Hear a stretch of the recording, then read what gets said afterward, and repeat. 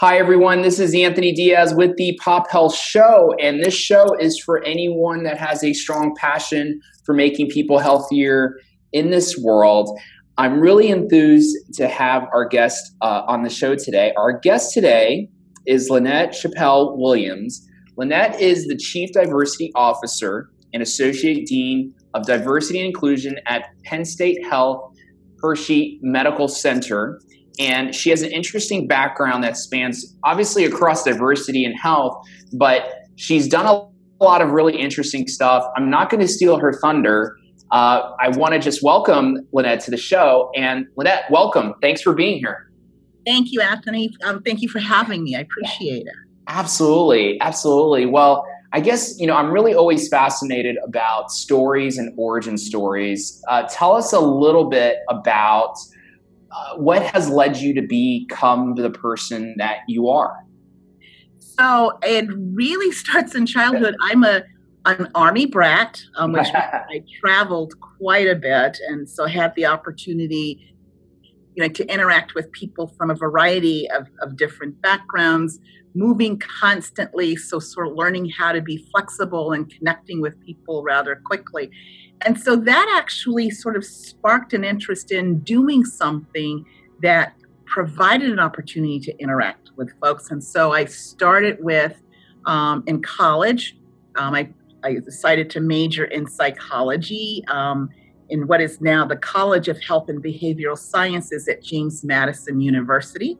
And so got through my education there and realized I needed to do something more. And so that's why I decided to go to law school, went to Ohio State University, and really focused in on employment and labor issues that seemed to be the most interesting to me. And so that I understood how decisions are made. I actually had the opportunity to be a judicial law clerk with the Fourth Circuit Court of Appeals in Richmond, Virginia, and then from there had a variety of different positions related to EEO, and then sort of morphed into the diversity field, and so understood how the EEO field really was sort of a reactionary type of thing. You have laws, something happens, and now you have to figure out how to address it. Whereas diversity provided the opportunity to be more proactive, to understand that people come from different backgrounds and what are some of the things that you can do in terms of creating an environment where people feel respected and valued. So I've been with Penn State Health now for about 3.5 years, and really thrilled to have an opportunity to create the diversity strategic plan for the organization that includes working with departments that are trying to increase the diversity of our physicians and nurses and other medical professionals, as well as supporting the diverse student recruitment and retention efforts. No, I love it. Well, thank you so much. Yeah, really interesting, background and origin on where you started out, and it's obviously paving the way and a focal point of what you're doing today. Along the lines of diversity, tell us a little bit about what has your fascination in this field today. Like, it's changing so much. The definition of diversity is changing a lot. Regulations are changing a lot, but obviously the needs of an organization are changing. Tell us a little bit about, in this space, what has your fascination and what has you optimistic today about working in this field? You hit on it. It's basically there's an increased focus on addressing diversity and inclusion in healthcare, and there's so many reasons for that. Probably the most significant is the data that comes from the Census Bureau that make some predictions based on the 2000 data. And what we know is that by 2042, the populations that are traditionally defined as minorities, which would be single race whites and those who are non-Hispanic, those populations will be the majority in America. Mm-hmm. And by 2050, as much as 54% of our nation will be Hispanic Latinx populations, African American, Black, Asian and Native American, all the populations that we traditionally think of as minority populations will be what people are calling the new collective majority. So at that point, there will no longer be one race that is the majority population. So we know that also by 2023, more than half of our nation's children will be defined as traditionally racial ethnic minority population. So from a race ethnicity perspective, we're changing. We know the number of residents who are older than 65 is expected to double. And then if we look at a 2016 report from Disability Statistics annual report that's published out of University of New Hampshire, the percentage of individuals with disabilities is expected to increase as well.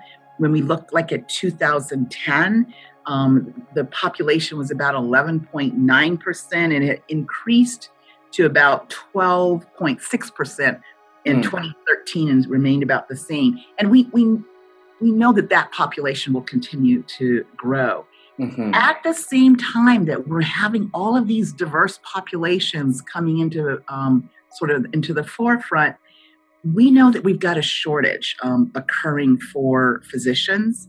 The American Association of Medical Colleges reported that there's expected to be a shortage of 91,500 doctors by 2020. So as the nation is becoming more diverse, the potential healthcare providers will have to become more diverse as well, just to make up for the shortage of physicians that we have. So we really have an opportunity in terms of recruiting individuals of different backgrounds. And it's not just race and gender that we're focusing on. We also know that there's other aspects of diversity we need to be focusing on in terms of our medical professionals, whether we're looking at them from different religious backgrounds, different gender identity and sexual orientations, disability in terms of increasing the number of physicians with disabilities. This last check, about 0.2% of physicians identify as having a disability. So there's a number of different areas of opportunities that we have in terms of bringing in people into the medical field. And so that's really exciting. I love it.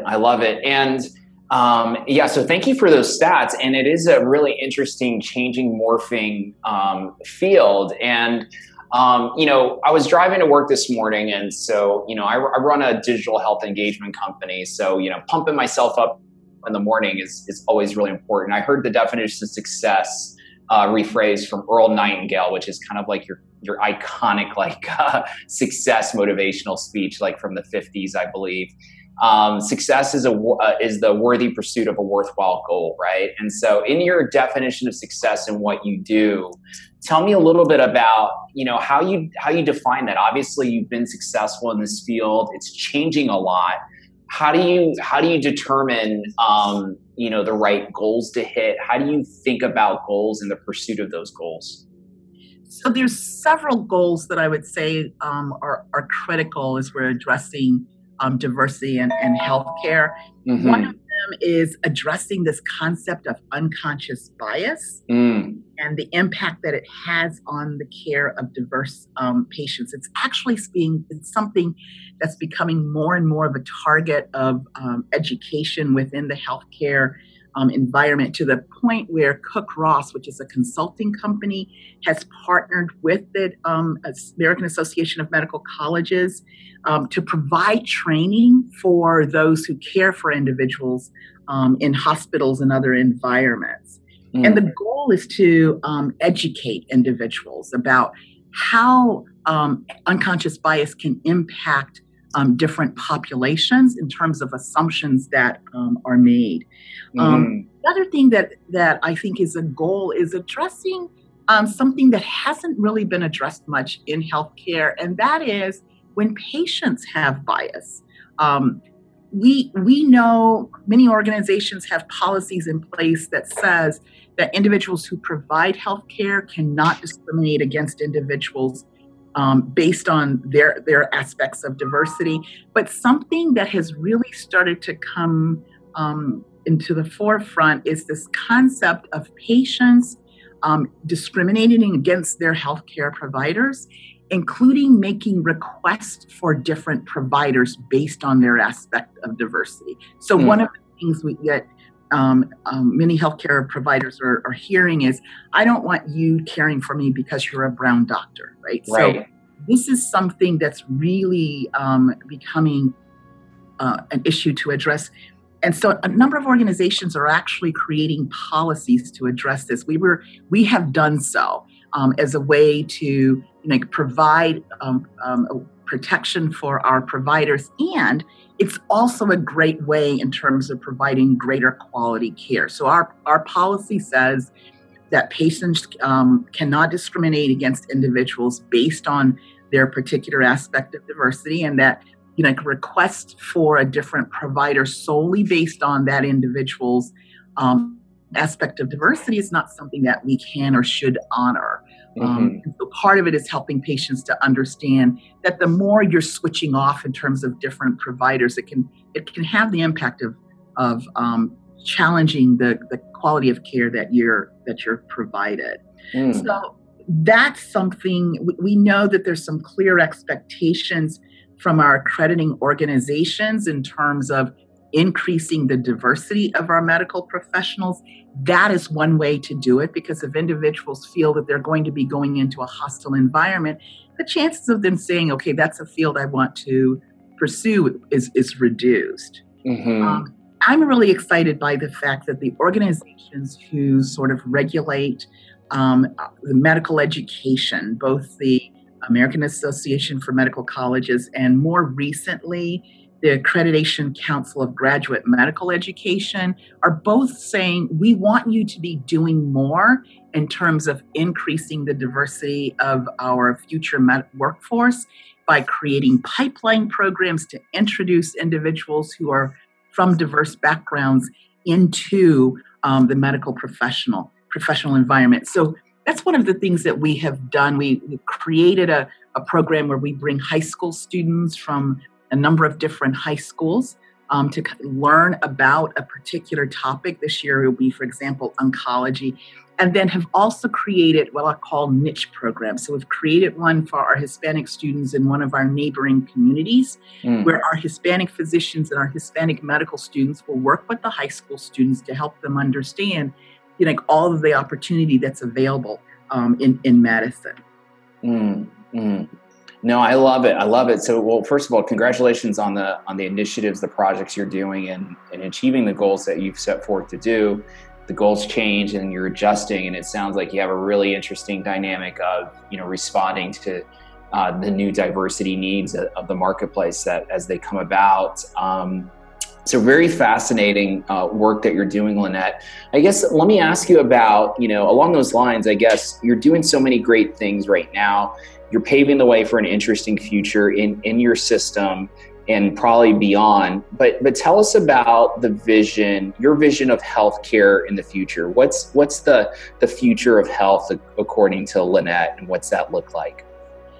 So it will be helping those coming into medicine to be more focused on issues of social justice and social injustice. Because as physicians, individuals have an opportunity to what I call holistically treat patients.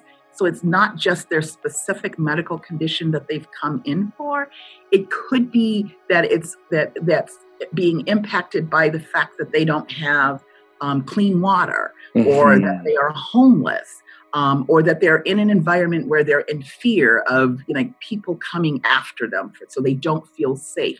So these are all factors that are really important that we want to instill in medical professionals coming up, that they can help in terms of addressing these issues. And so encouraging medical students to find the time to volunteer to support those who are currently underserved, and listening to them in terms of their request that we provide more education to them on providing what I call culturally responsive care to diverse patients, so that we understand what the impact of language barriers are, and so how important it is to have interpreters there who can help to make sure that patients are getting all of the information and vice versa, as well as understanding some of the unique challenges. For example, for a trans patient, understanding what some of the dynamics might be and what impact it has when you're using the wrong pronouns. Mm-hmm. Those are the things I see in the future, that we become more focused on this sort of holistic approach to patient care.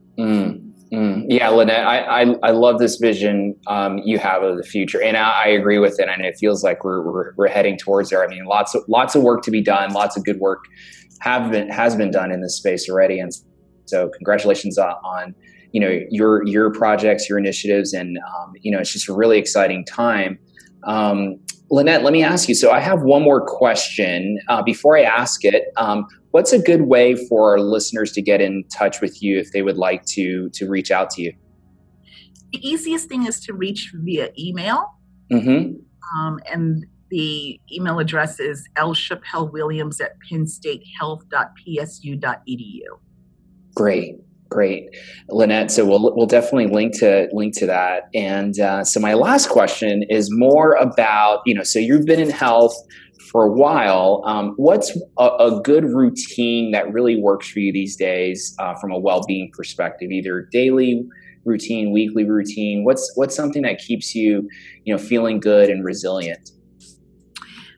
So as strange as this might sound, having the opportunity to interact with the medical students, and sort of feeding off of their energy. So that's one of the things that sort of helps in terms of well-being. And it's taken me a while, but I have learned the concept of balance. Making sure I'm doing things that I enjoy doing outside of work. That really helps in terms of being able to stay focused on the responsibilities I have, to my organization and to the population that I work with here.